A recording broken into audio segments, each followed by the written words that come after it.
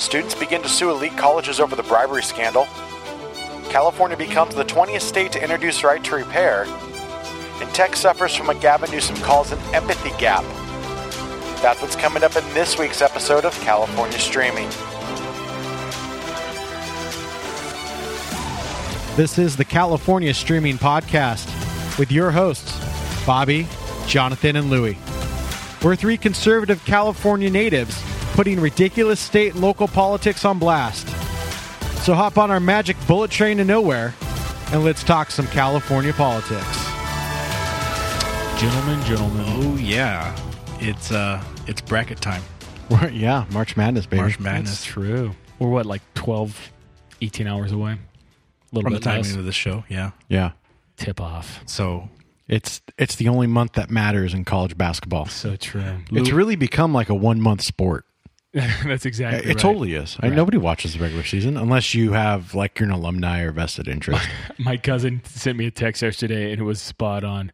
It says something to the effect of, it's March Madness. It's that time of year again where you have to look in the TV guide to figure out which channel True TV is on. Exactly. It's probably the only thing that makes their channel relevant. We were joking that I could totally believe over the next 2 weeks, their ad revenue totally supports the channel for the entire year. Ooh, that's a good point. I mean, I've never watched a single show on that station. I mean, people love probably do. Adam Ruins Everything. No clue. No? That's probably the only thing on there. That's probably the only thing that's worth it, yeah. Never even seen that. Got to carry that thing. It's probably only survived because it's a CBS station. Oh, Yeah, I'm gonna turn you on to that show. You'll Okay. love it, yeah. okay. Who do you got, Louie? Ooh, I don't know. What's funny is I always have, my long shot Big West team, but what do you? Okay. We sit here as some Southern Cal State School alums, Big West alums. yeah. What do you think Irvine's going to do? Well, I think they got a more favorable seed than they could have. Right, they're playing number 3 or 4. Right. They're a 13. Right, they could have went in at a 16 playing a 1 or something Yeah. like that, and it would have been brutal. But There's a we'll not see if they're the zero, real deal. Right. There's a not zero chance they can win. Right, exactly. My Fullerton Titans were blown out by UCI. So Yeah, it was kind of a flip flop. I mean, they got their chance last year against UCI, beat them. Then UCI. yeah, paid they them back didn't this even year. show up for that game. No, that was or ugly. the game this year. That was ugly. But how about you, Bobby? Don't be a homer. Well, I went to a school that is not participating, so, I mean, what's the point? Not like they But they do a lot of stuff with cattle. Yes, they do. Right. Yes, they do. And I'm going to go with Gonzaga as my pick. I think that's the pick of a lot of people. It's It is a Vegas's pick. That's for sure. I mean, they threw away that last game in their own tournament, but Yeah, the really, same what area- were they yeah. playing for? Yeah, what were they Agreed. playing for? West Coast Conference tourney Yeah. finals. I think that's the deal with UCI is that they actually have a couple on the road wins against real teams. Exactly. And finished really strong. Right. Yeah. Great record. John and I were talking on the way up here, and I was saying, people have been asking me Zion. I'm like, that guy's one and done. They get to about the third round, Duke. Right. That's it. It's interesting when that's going to start to infiltrate the college basketball tourney like it does in college football playoffs, right? You got the guys sitting on the sideline who won't play in the game because they're basically know they're going to get drafted in the top whatever. So they've been Right. told, set this one out. Yeah, or like San Antonio does with the Spurs where they Yeah. start sitting out their Yeah. aces as Right. the playoffs approach, Right. which the NBA hates. Bummer. And I get it. You Right. you save up. Games are so expensive. You save up to take your kids to a game or something to see the Kobe Bryants play, or Totally. you're LeBron James, but Kwame they're Browns. Yeah. I'm joking. but they're all sitting on the bench, Yeah. No, you that's know. right. And I get it both ways, but there's also strategy to it. So It's true. who are they to define the strategy of the teams? So that's going to Nobody. be infiltrating everyone's workplace over the next couple of days from the recording of this episode. Oh, yeah, Now just- that you can stream it online, you can go to every channel, right? Watch it. Yeah. It's not a problem. Every day, Yeah. your bracket's busted. Doesn't Every matter. day. Doesn't matter. Whatever. Every day. What's happening in the Fed? Trumpster wants to get rid of the funding for public broadcasting. And I say it's about damn time because Yeah. this was an issue back when Romney was running for president. Yep. And realistically, we only provide 1% of their actual revenue. So why are we funding this? I mean, like, how much money do we make from the Tickle Me Elmos? Yeah, at some point here, right, there's a principle thing. Even, right, okay, 1%. Forget it. Just, well, man, we could talk about this with a lot of programs in the budget, but is this in the wheelhouse of the purpose or the intent of the federal government? Existentially, we cannot let these programs go. Right. Even if they're losers for us, even if they don't make any sense, we just can't let them go. Because what is it that they provide us that other channels don't? What is it? Government propaganda? Oh, right. Downtown Abbey? I mean, you could find it somewhere else if you really wanted to. Telethons? Yeah. I mean, yeah, I really don't know. No, and who watches it anymore? It gets eclipsed in the channel guide of literally 1,000 channels. Who's watching public broadcasting anymore?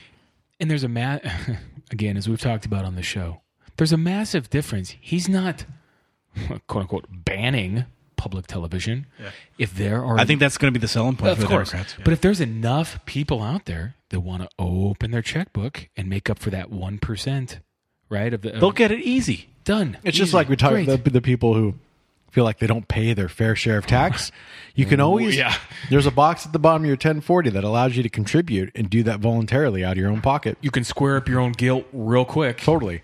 And if you do want to support public television, then publicly support it with your money. You can find an address probably pretty quick for where you could send a bigger check. So it's online. I could look it up. You can send the government a check for more money. Oh, no, of course. Totally. And I'm talking about the same deal with public broadcasting. Exactly. Contribute if you really love it so much. How about Colorado trying to get rid of, trying to circumvent the Electoral College? This is a major pillar, is it not, of a lot of the Dems that have entered the race so far, is the abolishment. I was reading on Elizabeth Warren's Twitter feed. They're going through it right now. Mm-hmm. The abolishment of the Electoral College is like a big championing point. Let me kind of give everybody an idea. And the Electoral College, when it was established, is supposed to be the final backstop just in case the American people made a huge mistake. And in fact, when the Democrats felt that American people had made a mistake in electing Donald Trump, they, petitioned the electors in the Electoral College to change their votes for Hillary Clinton. They responded by making more votes for Donald Trump because Hillary Clinton is the worst politician in American history. She makes Richard Nixon look like a Boy Scout. Mm. So it's important to have the Electoral College, more so because when you calculate it, what happens is every single state gets one vote no matter what, and then it's based off of population. So that's why you can go to the Midwest, into these farm community type states that we have our ideas about, and they have more representation, not including their population, which is why Rhode Island tends to be a little bit more relative. Yeah. Right. Well, there's your little Electoral College history, if you will. And what you do is you eliminate the ability for New York and Los Angeles to control every presidential election. That's right. Because that's all you would need is to win those two areas. And you would have all the population you would need to basically set forth your will on the rest of the country. Right. And Middle America is who gets left out. Yeah, that's right. I kind of looked at it when they were talking about this 2 years ago, and I kind of figure it would be up to the top 20 populated cities in America, with New York and Los Angeles being the obvious two, but Chicago, I mean, even down to like San Jose. Mm-hmm. I mean, those but are even then, important. when you look at the numbers, that's what's always touted, is if you won Los Angeles and you won New York, you would have enough population to win the election. Right. Given the average number of people that vote, what it would take to get 50 point whatever of the percent, of pure numbers, pure voters. Yeah. Correct. Yeah. But again, if we were to change the system, you would change the way you campaign. You would obviously stop campaigning in Ohio or Iowa. The Iowa caucus is gone. It wouldn't matter. Yeah.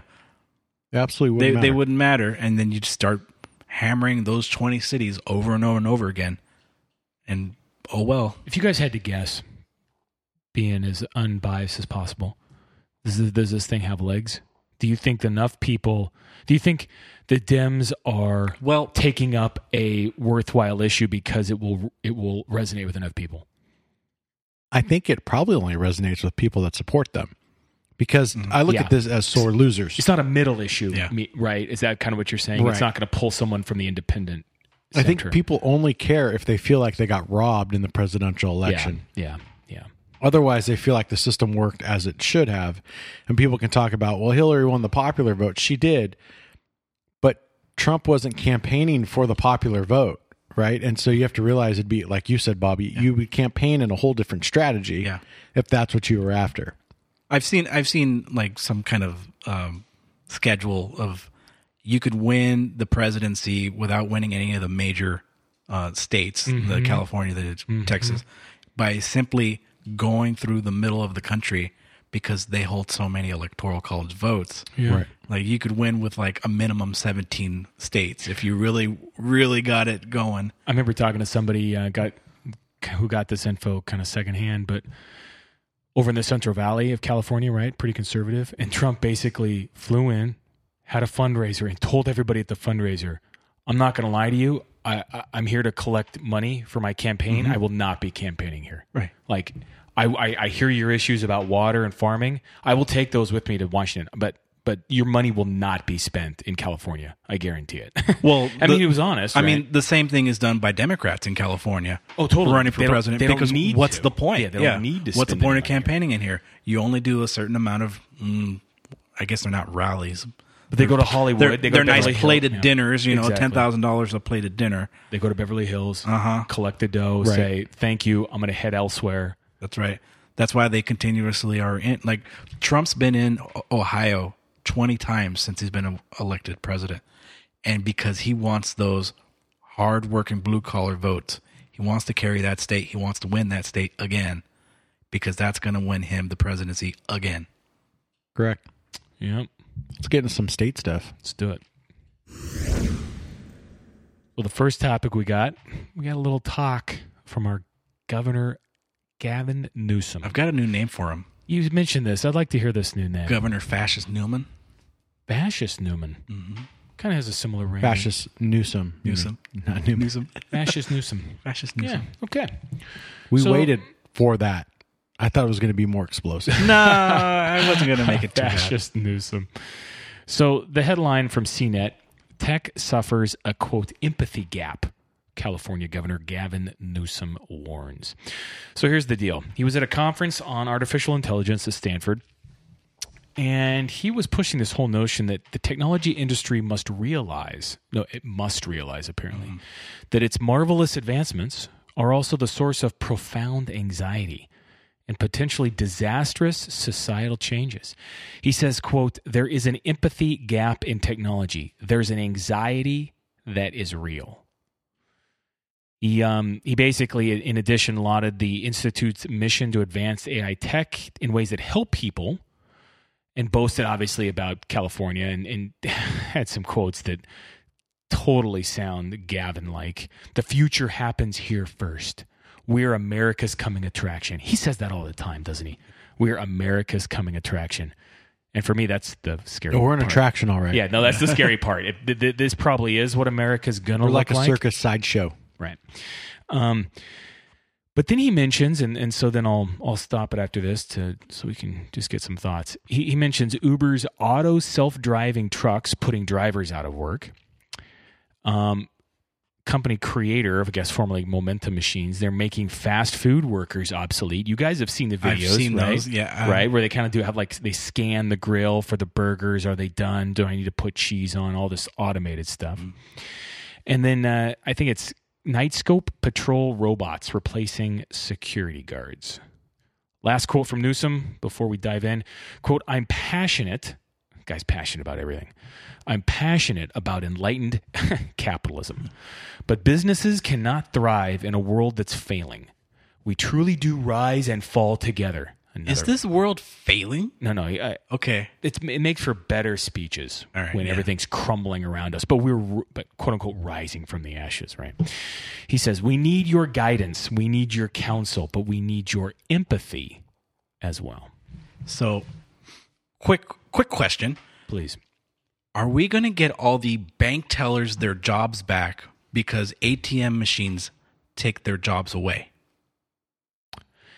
It's a robot. No, right. It does exactly what the bank teller does. It's a great question to start figuring out, okay, where's the line? In fact, Right. I would say too, online mobile banking has made it even more obsolete. I mean, I used to only really go to the bank to make deposits, but now you just take a picture of the check on your phone. That's right. And I can't remember the last time, and I do business banking and everything. Yeah. I don't remember the last time I even went to the bank. I would love to see in that specific use case, I would love to see like a demographic breakdown. Because I can tell you right now, my parents totally go to the bank, totally go to a teller like that, right? They use an iPhone, but I just don't see them ever crossing that threshold of taking a picture, you know? Yeah. And so it's a demographic thing, which is naturally going to phase itself out, right? And I think eventually it does. Right. Right. I mean, and this is to Bobby's thing. Bobby typically uses this to thwart out politicians. But you always say, follow the money. That's right. Same thing here. Okay. We've made it more affordable to develop an AI to replace the human because we've made it so expensive Bingo. to hire and maintain a human. Mhm. So his empathy is more like, let us continue to, give it to you, but I still want you to hire people. This argument is the same argument we've been having for the past 200 years since the Industrial Revolution has occurred. Okay. We invent some kind of technology. And it doesn't matter what the technology is. It could be the cotton gin if you really want It's it. The steamboat. disrupting technology. Disrupting technology. But you know what? We've always bounced back. This is the fundamental of our economy, in any economy, really. You have a job, you earn money. You put that money into an economy. Fellow people put their money into your business. The business thus pays you, and the cycle continues. Okay, so robot takes your job, and robot will be technology in this case. If robot takes your job, you have no money. If you have no money, you can no longer contribute to the economy. The economy no longer, you get taken out of this equation. Therefore, the robot no longer can do your job because no one is paying the robot. It's this fallacy. All right. There's always going to be, in a healthy economy, people losing their job, Yes. getting a different skill set, Right. and contributing back into the economy. What doesn't work in this system is when government intercedes and says, you know what, we're going to give you money so that you can be a participant in this system and thus pay the robot to continue not having a job. And it's this awful system that just, it's a death spiral. Yeah, they want to they want to skew and bend the natural incentives and consequences for when disruptive technologies come online, and instead try and tweak it to say, okay, we want the new disruptive technologies, but we want to remove all the risk and downside for the worker who over maybe even half a generation, maybe a generation, is going to have to pivot Right. into some new industry that is either created or becomes more important now that this new technology has come online. And the industry would be building and maintaining the robots. Yes. Correct. Right. So Especially code. Or Right. code. That's right. Code. learn to code. Right. And that became Uh-huh. a slur on Twitter. Right. That To all would the get you banned journalists, now. to all the journalists who said it to the coal workers. Exactly. And so in that, jobs are diminished and new jobs are created, and it's happened since the beginning of time. Yeah. But why would we artificially throttle our society technology-wise? Because what we've done is Totally. we've sped this process up because of government's intervention. We probably weren't gung-ho on developing burger flippers, automating the burger flipper world until we had to pay burger flippers $80,000 a year. Right? It's such a spot on point. And all of a sudden we've sped up this cycle, and Uber is trying to develop AI for cars because they're having such a problem with drivers. Yeah, they're a little rapey, but yeah. Right. I mean, and it is more affordable if you can develop a car to pick people up. It doesn't complain. You don't have to pay. You don't pay it like a contractor, right? But they're advancing technology at the same time, and they're also outlaying that risk to develop that technology, right? The driver isn't outlaying the risk in the automated car hitting somebody in a crosswalk and all the pros and cons that come with developing an emerging technology. The Uber is accepting all that risk. Their shareholders are accepting all that risk, right? So in that risk, they get the reward. But we've forced them into this container to do that stuff because we've made them have to pay so much for labor. We've had them. We're not letting the market dictate the cost of labor anymore. Government is. Yeah, when you put a floor on it, you're gonna like we were saying earlier, you're gonna skew the outcomes, the incentives by the corporation to go faster to this burger flipping machine than they would have. Right. We expect people just to bend over and take it. Right. Same in California. We're going to jack up your taxes. Oh my God, people are leaving. We thought they would just stay here and continue to pay. So now we're creating task forces to go like after them and figure out how much time they're spending out of state. It's like totally the wrong. Right. We manipulate so much, and then we're pissed off at the natural reaction to kind of circumvent the manipulation. It's kind of like who was it, John Kerry, when they and he was in front of Congress, and when he found out that like some terrorist who they purposely put back into a country and who wasn't supposed to leave, they found him in another country, and he says, quote, "Well, he wasn't supposed to do that." Right. Exactly. Really? Oh, okay. In his speech, Fascist Newsom, he comes up and he goes, "I'm passionate about enlightened capitalism." Enlightened capitalism. There it is. Business cannot thrive in a world that's failing. We truly do rise and fall together. We need your guidance. You need your counsel. We need your empathy as well.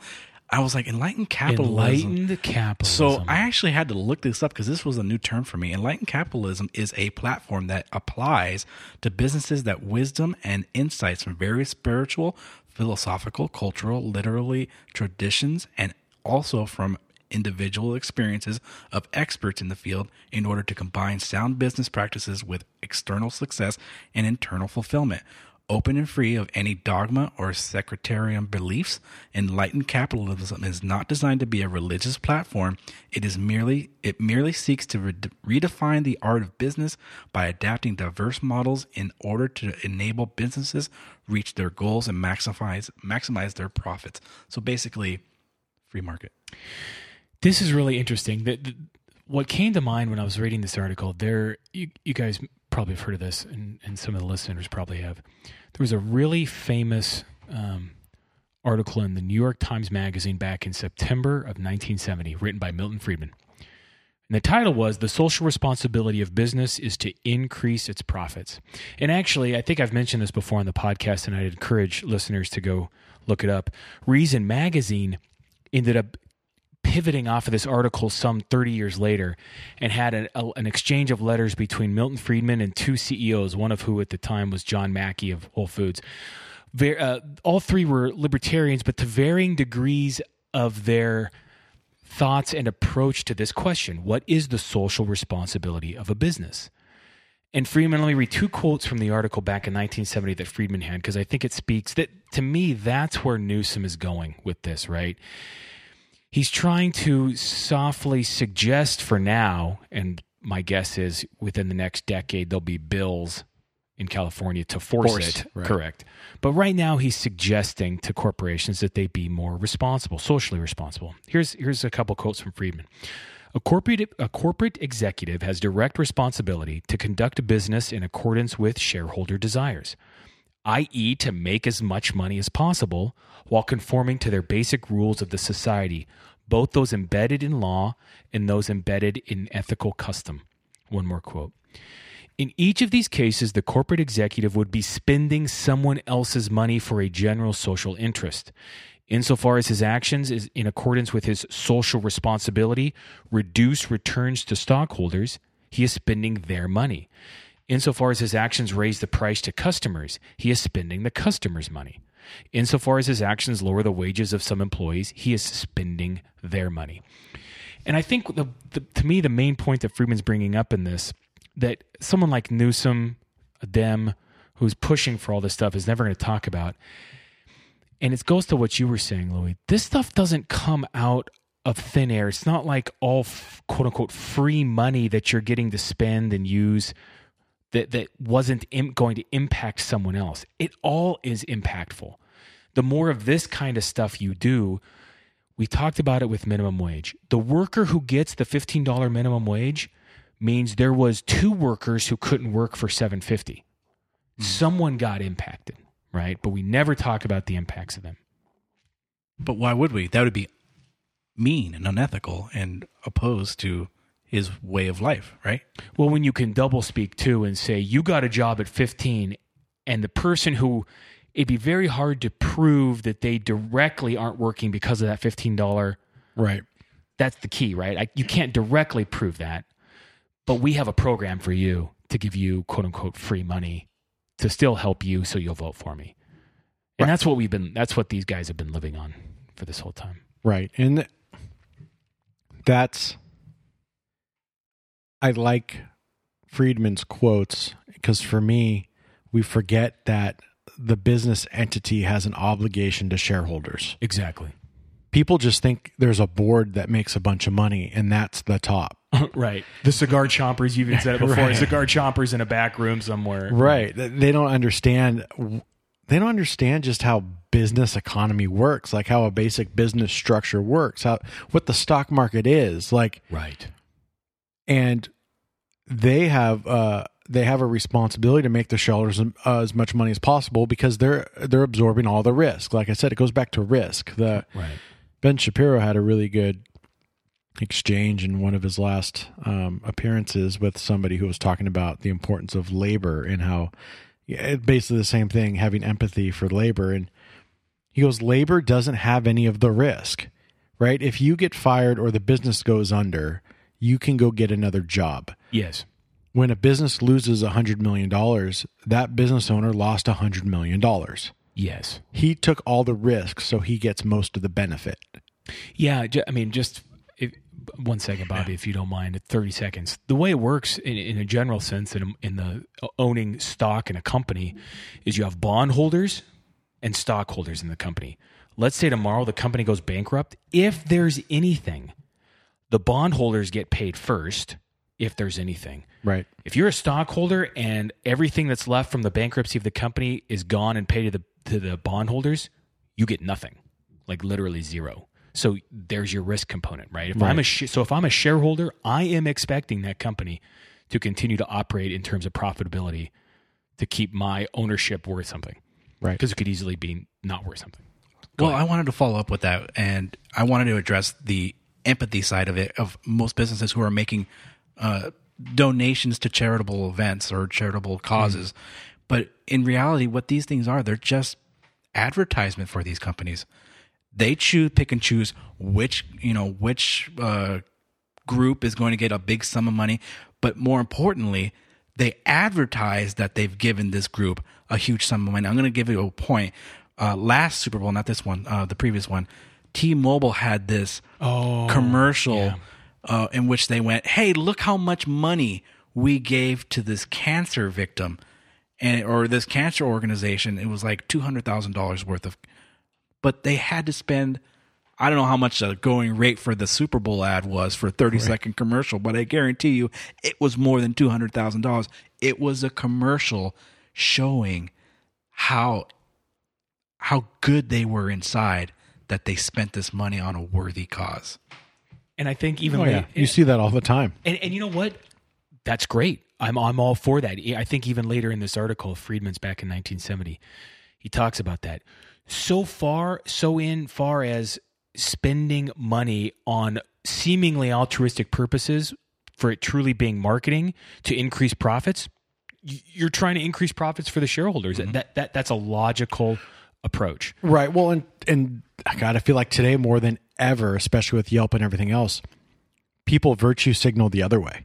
Don't spend money at this company because they're evil, they're awful, they test on animals, whatever it is. Some stuff they even make up. So someone wore a MAGA hat in the exactly in the airplane got thrown out. Yeah. So I feel like it's kind of like when you go into a job interview, like that is the time to gloat about yourself and to not be humble, because you do need to express all the good things you've done. And in a society where we're constantly virtue signaling and trying to tell consumers where they should go and where they shouldn't go, I don't think it's unreasonable for somebody to have to publicize their good charitable contributions because they're in a market where the evil is so much publicized. Yeah. Right. And I think before you could be humble, there were certain things like you felt good about going to Trader Joe's or Costco because you knew that they paid their employees well, or In-N-Out, right? Or Southwest Airlines is always known for having that they do case studies on how well they treat their employees and their customers. Right. But now, there's such a backlash on the negative side of things that you do need to publicize your wins, because that helps attract more consumers too, who are looking at those virtues. It's just funny. I mean, for me, somebody who wants things to just be transparent, honest, just be real. More, at least I feel at least half of them, more than half of them, are truly marketing. It's not that there is at the top this group of people, whatever the profits, even if we have big losses, we're going to do this thing. No, you're doing this thing because it's net present value positive for you to do it. That's right. It's a profitable virtue signal, and that's fine because. But just be honest, what you're really doing is trying to maximize shareholder profits. Your profits. You're the major shareholder in the company, let's say. I got it. It makes sense. We got to get these millennials on board. We got to get them buying our product. That's what we got to do. That's who it's geared to. Next one. I think so. Okay, well, we're going to stay kind of in the tech realm for this one. This is kind of an interesting one. I don't think we've really talked about this issue before. The headline is California becomes 20th state to introduce right to repair this year.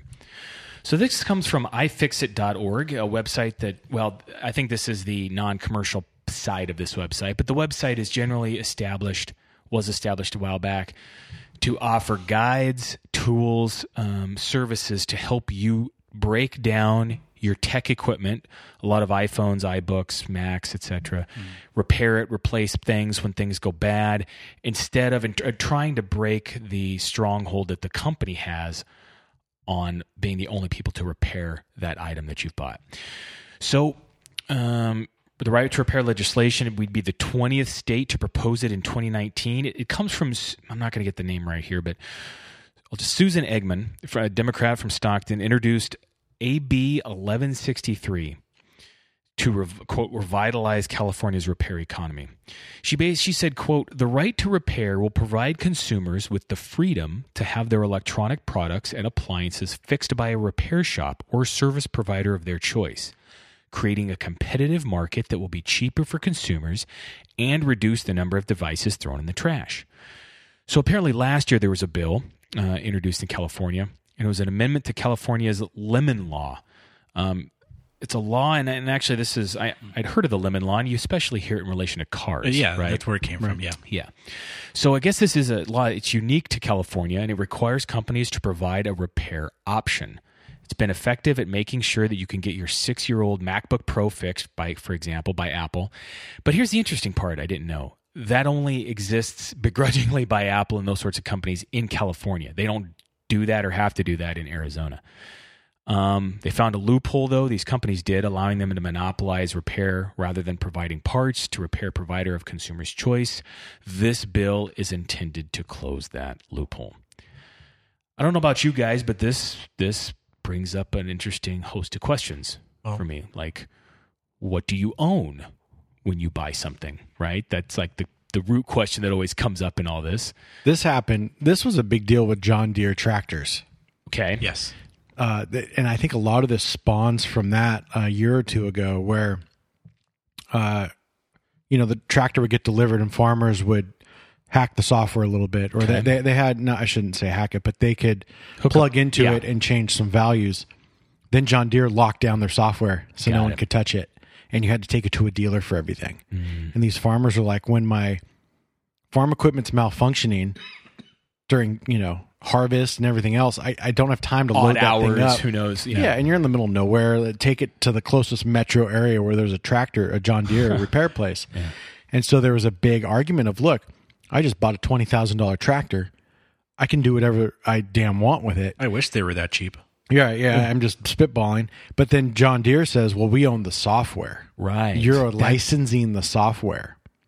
This is where this all gets tricky. Right. This is where this all gets very gray and interesting. And it's like, when it comes to software, what do you own? Because some things are open source and some things are closed source. It'd be like, I'll try to keep this, I'll try to stay away from being too techie on this, but let's say a lot of people out there listen or use Macintoshes, right? And let's say like you use a pull down menu, and this would be kind of absurd, but you don't like the order that some things are in a menu. Do you have the right to the source code of OS X to change the order of that menu? Right now, you don't. You know what I mean? Right. But it's like, first of all, I would agree. Why would you want to do that? But let's set that aside for a second.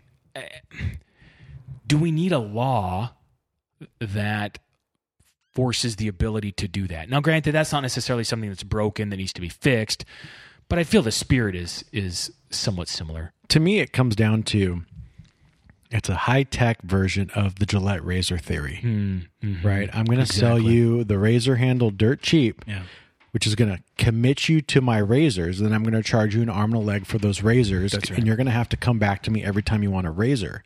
And anybody who's got any kind of software in the last couple of years knows that everything has gone subscriber-based. Yes. Everything is a subscription now. Cloud. You can't just buy Office anymore. Dropbox. I can't write Dropbox a one-time check and have their service forever. Right. Or even when it comes to your Office software, you used to just go to Fry's and buy Office for $100 or whatever. Now it's Office 365, and you just pay $12 a month for the rest of your life in perpetuity, and you get the rights to my software. Right. And I've noticed pretty much almost all software has gone to monthly use or annual use fees, and nothing is, and everything's gone to more of a SaaS route, right? So software as a service, right?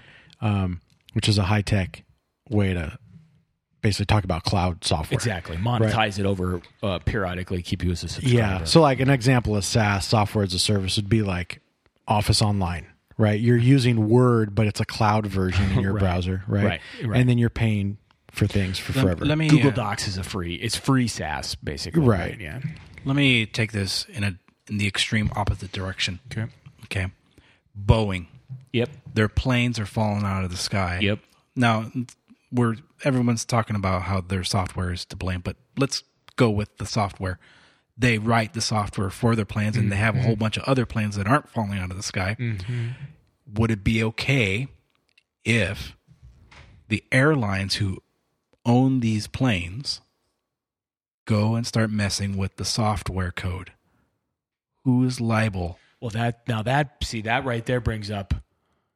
That's a whole. You're bringing up a whole other. That's why I went to the extreme, right? No, but it's not even. But it's not even an extreme. I would argue for a second. Right. Let's go back to a computer, or let's keep it on a plane. American Airlines thinks they know what's wrong, right? And they have access to the firmware. Well, at some point, understandably, Boeing's going to say, "Okay, we sold you the hardware. You changed one thing in there. All crashes are on you. All delays, any problem." Don't ever come back to our door asking us a question, or be prepared to pay this new service rate. Well, and let's pull out. I like this example, Bobby. Let's pull this out even more into an open source world. Yeah. So in John's example of the Mac, right? You're not allowed to look at OS X. Right. It is closed source, just like Windows. You can't see the source code. Linux. Yes. Which is actually kind of the software that OS X is built off of, right? Is open source for the most part. Essentially all of it. I mean, all by of it's nature. Or you can have these lockdown distributions, just like OS X is a lockdown version of it. Yeah. The argument for open source software is that it gets patched for bugs a lot quicker, because when millions of people can see the actual source code, the bug is figured out really fast, and somebody patches it and pushes it out to the rest of the world. So it wouldn't just be, say, American Airlines. Right. It would be all the airlines and all their engineers looking at all the software, and bugs would get patched, and they would kind of all be able to check and balance each other. My argument is that that's all well and good in a civil society with nothing but white hats. True. But we have this country. There's a lot of black and gray. But wait a second. We have this country called China. Okay. And Trump is in a real war with them, and he keeps pushing this thing over. But they can literally steal this code, repackage it, whatever the code, whatever the item is, and say, there you go. We didn't have to R&D with 1,000 different software engineers over 3 years to figure out how to do this. You did all the work. Thank you very much. We'll sell it for cheaper. Okay, fair. But at the same time, let's go back to the Linux example. Correct me if I'm wrong, Louis. You're more familiar with this stuff than I. But Red Hat or open source variants of Linux run like seriously profitable enterprise level server farms for businesses, right? I mean. Right, but even that, like Red Hat, is more like OS 10. More closed it's off. It's an enterprise closed off. They take the code themselves, and the open source version, and they put in their own tweaks and lock it down with their own tweaks involved. Okay. But there's a million different flavors of the Linux operating system. OS 10 is one of those. Your Android devices are built off of some flavor of Linux. That's fair. The stuff in your car, these planes run off a flavor of Linux. Yeah, Linux is like... Yeah. Most of your 99% of your web servers, or maybe 90%, a lot. are based on Linux. Yeah. Everyone thinks of Windows and Mac. Linux is like runs the world. And so it would, in about 2 seconds, anyone in China could go get a copy of Ubuntu or whatever open source version of Linux they want, right? Mm-hmm. But does that break down in your example only because it's so commoditized in computers versus the firmware that runs a 737 Max? Because you're saying you're bringing up the problem that China would have access to the 737 Max software. One of the big funny things about in the Cold War, when Reagan was president, Gorbachev came to visit him in a clone of a Boeing 737 or 747. Yeah, and it was the Antonov 220 because they stole the blueprints on how to make one of those things, and obviously there wasn't software like there was today. It was all. If it's anything like mechanical. A bootleg movie, I don't know if I'd fly on a bootleg 747. Trim issues, the entire flight, a little turbulence. That's normal. That's normal. We live in an age where, jumping in to try to compete against Boeing is not likely to happen.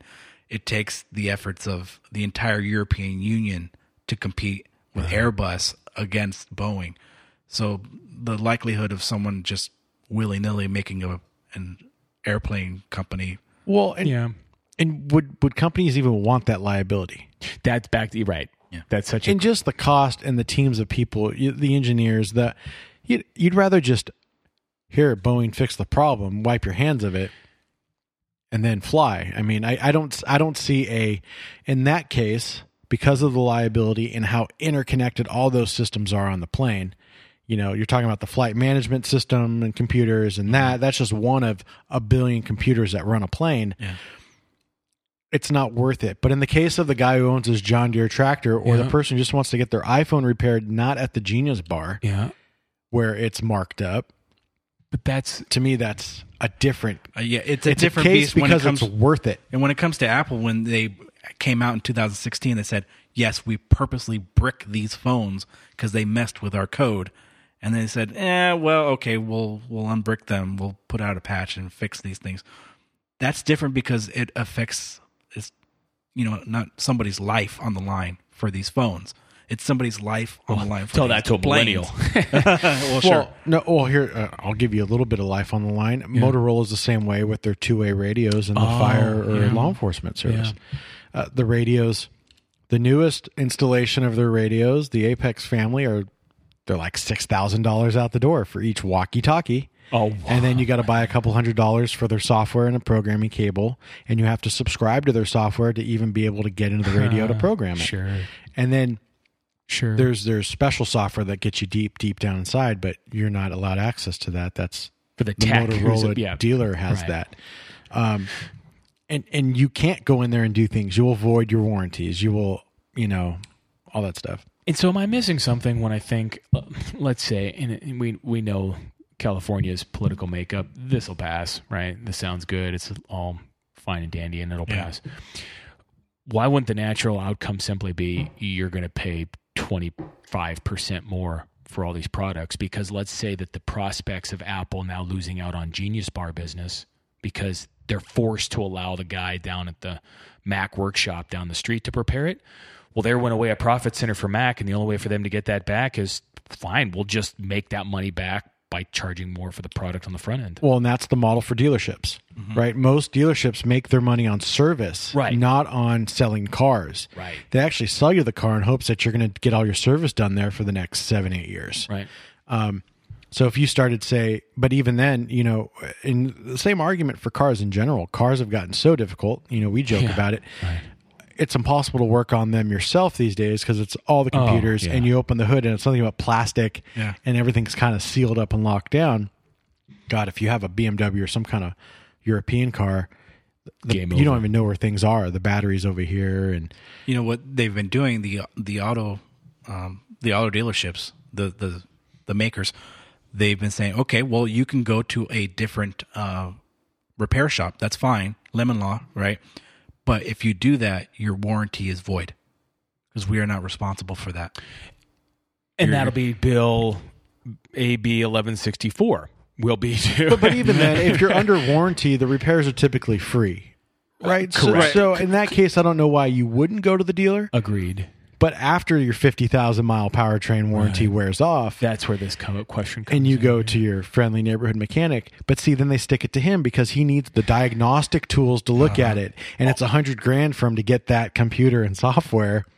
So somebody gets it stuck to them. Yeah. And to that point, I think it's just fair to mention this is going to be beholden to the same laws of everything else we talk about. There will be unintended consequences. You're not just going to pass this and go, oh, sweet, everyone can get their stuff repaired by someone else now. Right. You're going to probably pay more for your stuff up front. You're going to pay more, or the diagnostic software tools that your repair shop needs is going to have to pay an arm and a leg. Exactly. Right? Because why would they just give it to them for cheap? No. And then your price is going to be the same there as it was at Apple. Right. Although I still totally agree with the autonomy of getting your stuff fixed where you want. And for the most part, software is tricky, but for turning options on and off, I don't feel like you're rewriting source code. Correct. Correct. Or taking a rev limiter off your car or something like that. Right. I think it's when you start maybe programming from scratch features and things like that. I think turning things on and off are a different story. Because I've been known to do that. So. The word on the street is there are options I didn't pay for on my car that I may or may not have turned on through a computer and a cable. Right. So I got it. On that note, that may or may not have happened. Oh no, yeah. You're. I didn't hear nothing. I see nothing. Stories are embellished for entertainment purposes only. But talking about things that you may or may not should have done leads us into our next segment and final one. The headline reads, "It begins. Students sue elite colleges over bribery scandal." So we talked about this a little bit, and I think ultimately I feel that it's worthy of being a California story, given that we're certainly dealing with some of these as California colleges. The ringleader was in Southern California. A lot of the notable families are based in Southern California. Let's just call it what it is, because I'm an Irish fan. USC is heavily involved in this scandal. Is anyone really surprised in that, though? Because doesn't that stand for the University of Suspects and Criminals? Ooh, I like that one. Thank you. I read... now, granted, that's coming from the son of a UCLA grad, but full disclosure. I read a great kind of expose in Wall Street Journal last night on this. I didn't know and I don't want to cut you off here. No, hit it, yeah. I didn't know the legs this thing had. Oh, I thought it was just a couple celebrities. No joke. I didn't realize how deep. I mean, you had... So there's two big angles here. There was the... I'm going to help you get into college. Yeah. And then there's the, I'm going to help you cheat on your exams and get you in that way. Yes. And then I started looking at the exam. Wall Street Journal did a great algorithm of how it worked. Okay. And it was, first what we do is we get you to our psychologist who says you have a learning disability. I was just listening to this on NPR. And today. then that gets you the ability to take the test at a learning center. With a proctor. But we've paid the proctor. We know who the proctor is for your exam. And you're going to take it at one of these two facilities that we have juiced. And then they're going to help you with the test, or when you leave, they're just going to change it to better answers. And that was the one angle. The other one was we're going to tell people that you're a star athlete. Exactly. And we're going to literally Photoshop you into team photos, like all these different, rowing or fencing or so there's soccer came out for one of these girls. The funny part, the one where I just couldn't stop cracking up was there's a very prestigious private school in the San Fernando Valley called the Buckley School. Okay. And in the Buckley School, they had somebody who they said was going to USC. They were a star water polo player. Don't tell me there's no water polo. There's no water polo team at Buckley. So when they called to just check into things, Buckley's like, this is really weird because we don't have a water polo team. Club team. So then they said, well, then they developed the story more and they said, well, he plays club ball and he's on some international team. It doesn't surprise me the school just wouldn't be aware of that. And then they even said, I know he's short and he doesn't typically have the frame of a water polo player, but it makes him really fast during, after goals and things when they start the next side. So there was how elaborate this thing got.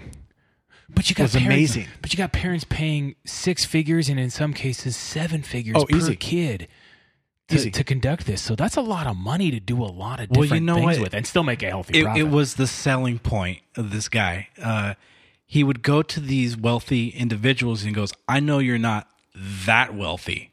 Right. I know you're middle-ish wealthy. Yeah, you're middle-ish wealthy. You're there. You can't donate the building on campus to get your kid in the traditional way. That's exactly it. And I mean, Gavin Newsom, he came out there and he was saying we can't let this kind of theft happen. And I was going, Gavin Newsom, you're commenting on this, but you're the guy who ended up on Santa Clara University's baseball team. Right. And you threw out your arm and can no longer play. Right. And wait a minute, wasn't your dad the lawyer for the Getty? And your best friend is the son of the Getty? Huh. And all of a sudden you ended up on this university, and then all of a sudden you were appointed by Willie Brown to a board, and then subsequently put on the board of supervisors by Willie Brown because they finance his campaign. I'm like, wait a minute, Gavin, why are you making these statements? Don't you pay to play as well? So, okay. No, this is all, I want to come back to all this. Let me at least list the universities. Here's where this story angle is taking, because it's just slightly different than the original facts in that it's saying, and I guess it kind of makes sense. There's a $5 million, this is all from Daily Wire, March 15th. There's a $5 million class action lawsuit expected to draw thousands of plaintiffs. And basically it's started by 2 Stanford University students, Erica Olson and Kalea Woods. They filed this suit in the U.S. District Court for the Northern District of California. It's filed against the following universities, alleging that they were not given a fair shot at admission due to wealthy students paying their way in, and that the scandal has lessened the value of their own degrees. Interesting. So here's the universities listed. Stanford, Yale, USC, Georgetown, Wake Forest, University of Texas at Austin, and University of San Diego. Let me give one quote. According to the complaint, these schools represented that their admission process would be based on the applicant's merits, considering their character and performance. Instead, the students alleged that what they got was a process tainted by bribes and school officials who failed to assure an honest application process. So I think at the very least, they're suing for the money that they paid for the processing of their application. No. They were suing because they got a lesser degree from a lesser university. That's going to be a little tougher. I think that's the harder sell. Yeah, I'm not saying that can't possibly be shown. It's going to be harder to show. Here's the thing, and when you're phoning test scores, that's gonna not really apply to what I'm saying. But the sports thing then is what's right. When we started getting rid of the meritocracy part of getting into college, when we stopped looking at scores and we actually had people who said you get in or you don't because you're this color or you're that color, or play this sport, or play this sport, or don't, or that's right. When you actually have somebody subjectively allowing people in, you open it up for bribery. Versus, you know what? John's got a 1250 SAT and this guy's got a 1400 and you've got this and that. Okay, now we're looking at numbers and scores. Obviously, when you're phoning your scores, that's a whole different deal. But understood. When we made it a subjective process, and I would say, and this what came out, he talked about this the night of or the next night after the story broke. Alan Dershowitz was on Fox News, and he made a great point. He said, the really dumb thing about all this is rewind the clock when Alan was saying this, when I started teaching at Harvard Law 40, 50 years ago, your charade would have lasted one quarter because you would have actually just flunked out. Right. You would have been outed because we actually gave grades. We actually graded stuff, gave tests that you couldn't pass. Right. This all works nowadays because the biggest hurdle in college is getting in. Right. And once you're in, A's or B's are handed out like Skittles at a lot of these universities. Mm-hmm.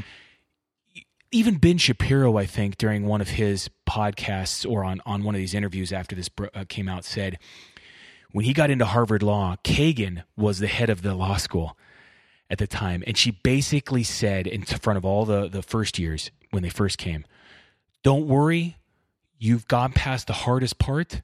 There's going to be no cutthroat nature now. You're in, i.e., you don't have to really worry about grades anymore. So it's all about critical thinking. So the Enlightenment. And a lot of these schools, I guess, don't even have grades anymore. So because of that skew of universities in terms of just got to make it in, once you're in, you're good. I think that's a big part of what allows all this to happen. Right. And because some people I think are a little confused on this, what let people in as athletes was the fact they weren't getting scholarship, right? So they would get in as maybe a track athlete, right? But they wouldn't go to practice or anything. They wouldn't really. They might be on some kind of roster somewhere, or not. But in a lot of these schools, the sports coaches and ADs were they were all getting paid off. Yeah. There was a soccer coach at Yale that was a huge part of this too, and he would just get paid off to put people on a phony roster, and they'd come into the school as an elite soccer player, but they never were a soccer player. Well, you kind of look at a whole. They have quite a few different scholarships for different sports, and they're all funded through some of the major sports, the football, the basketball. Mm-hmm. And, you oftentimes see these kids who never get off the bench, even for the basketball and for football. You go, who are they? Why are they even there if they're not even contributing? I think in football, in college football, you're allowed to have 140 roster size. Oh, right. 140 kids to be on the roster. You really only need maybe at the high 80 of them if you really want to extend it. But 140, you got a lot of these kids who don't even matter. You just throw them in there, red shirt them, no problem. Ride it out. You'll manage. Before we have to go on this segment, I saw in a Reason.com article, kind of brought up an interesting angle to this whole deal. I mean, there's a whole lot of hypocrisy that's being talked about with all this, right? Here's another angle that's coming from this article, and I'll quote a lot of it. Kelly Williams Bolar in 2011 used her father's address to ensure her kids attended a higher quality school outside her Akron, Ohio school district. Williams Bolar served 9 days of a 5-year prison sentence and received 3 years probation and had to complete 80 hours of community service. You know how many people do that? Right. So juxtapose that with this case, and the point they make is the difference between these cases isn't just the presence of celebrity. Huffman and Laughlin, the two actresses, they had great options for their kids and thought they could buy even better ones. Williams Bolar was trying to protect her kids from the only public option available to them. So poverty-stricken families are not only unable to bribe coaches or proctors, but many also can't afford legal legs up, like extracurriculars that require a fee or private test prep course.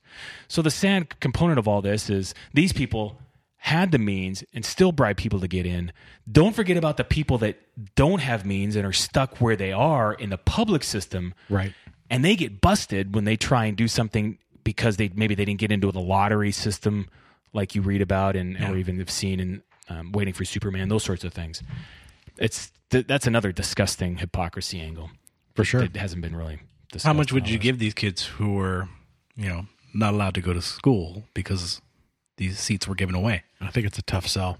Oh, the lawsuit? The lawsuit. I feel like someone like Mark Garagos could get them a lot of money. Oh, yeah. That guy, for sure. For sure. I mean, yeah, they'll settle out of court, but I mean, what's the monetary value? I don't know what that is, especially since there's bound to be a million kids who... I looked it up. You know what USC's acceptance rate is? What? 18%. Well, yeah, you know how many people apply there. Yeah, a lot of people apply there. Yeah. So it's like, well, too bad. I know a lot of people that went there, but it was because of pocketbooks. What's the difference between that and just giving money as a booster? Right. The guy who gives a $2 million endowment, right? His kids are going to go there, right? I mean, without question. So I think part of it's like obviously phoning scores and pretending to be an athlete. It's one thing, but it's not like money doesn't get you into these schools, and that it's not like that hasn't always been the case. Yeah, exactly. But not to mention the whole angle we didn't talk about is private universities involved in this, and they want to have their specific sort of standards and take this. That's one thing. Some of these are state schools, and nobody was bribing their way into a Cal State. I'm sorry, Northridge is not on the list. The beach. Yeah, nobody was bribing their way into Cal State Long Beach or CSUN. Cal State LA. Nope. You ready for it? Let's do it. All right. I got one from Elizabeth Warren. Millions of Americans, like Amber, are spending more than 30% of their income on rent. I say it's time to address this problem head on, as in like rent control, which will make rents go up more. Okay. No. It'll work out. It'll work out. Okay. I got one from Kamala Harris. Uh-huh. We need a president who will stand up to the gun lobby. We had an assault weapons ban once, and we should have it again. These weapons of war do not belong on our streets, in our schools, or in our houses of worship. This is a fight I will take on as president. Whew. I got one from Gavin, and this is probably something we should open up with next episode. When 2/3 of those on death row are people of color and 1/3 have a severe mental illness, the application of justice is not equal. The disparities are profound, and that's why we must end the death penalty. Yeah, wow. Yeah, that's a whole other That's a big fascist topic. nuisance. I got another Elizabeth Warren. Oh, Every vote should count equally. I had that. No matter where you live. It's time to get rid of the Electoral College and elect our presidents with a national popular vote. well, you know what? Mine was a little bit different. I'm sure she's been tweeting She's about been this tweeting thing. about this thing. What's yours? It was say? every vote matters. We need to get rid of electoral vote. She doesn't recycle tweets, does she? Get out of town. Warren Town Hall. I got a Maxine Waters one.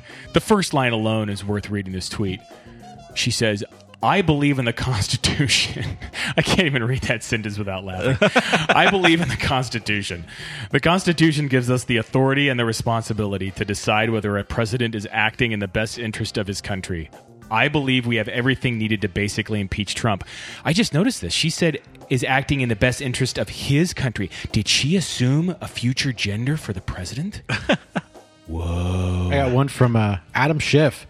First, Congress rejected the wall. Then Trump declared an emergency. Next, Congress voted to reject his emergency. Then he vetoed the bill. Now we vote on a veto override. For Trump, the wall isn't intended to separate U.S. from Mexico, but to cynically divide us here at home. Yes. Yes, that's what it is. They have zero part in cynically That's what it is. dividing. Trump is kind of blowing up Twitter right now. Awesome. He said, I didn't get a thank you for McCain's funeral. Wow. Yeah. Whoa. I don't know. Whoa. Kamala Harris, as I've traveled the country, I've met with folks working 2 or 3 jobs just to get by. Their wages aren't keeping up with the cost of living, gas, rent, and utilities. That's why I proposed 2 bills to give middle class and working families a lift up. Because we had nothing to do with those problems in the first place. Cool. Always such good tweets from such stupid people. Bingo. That's another episode down. What was that? Episode 41. 41 episodes. That's crazy, guys. It is cool. New website's rocking. The Facebook is rocking too. So if you have any comments, hit up the discussion on the website. There's a show page for every episode, or hit us up on Facebook. We've got a couple listener questions and comments. So I think we're going to create some topics out of those, I think. Yes, we do, which is pretty awesome. Yeah. Find us at CaliStreaming.com, CALI streaming.com. Download us on the Apple iTunes Store and Google Play. And Bobby, what should they do? We should encourage everybody to burn it all down.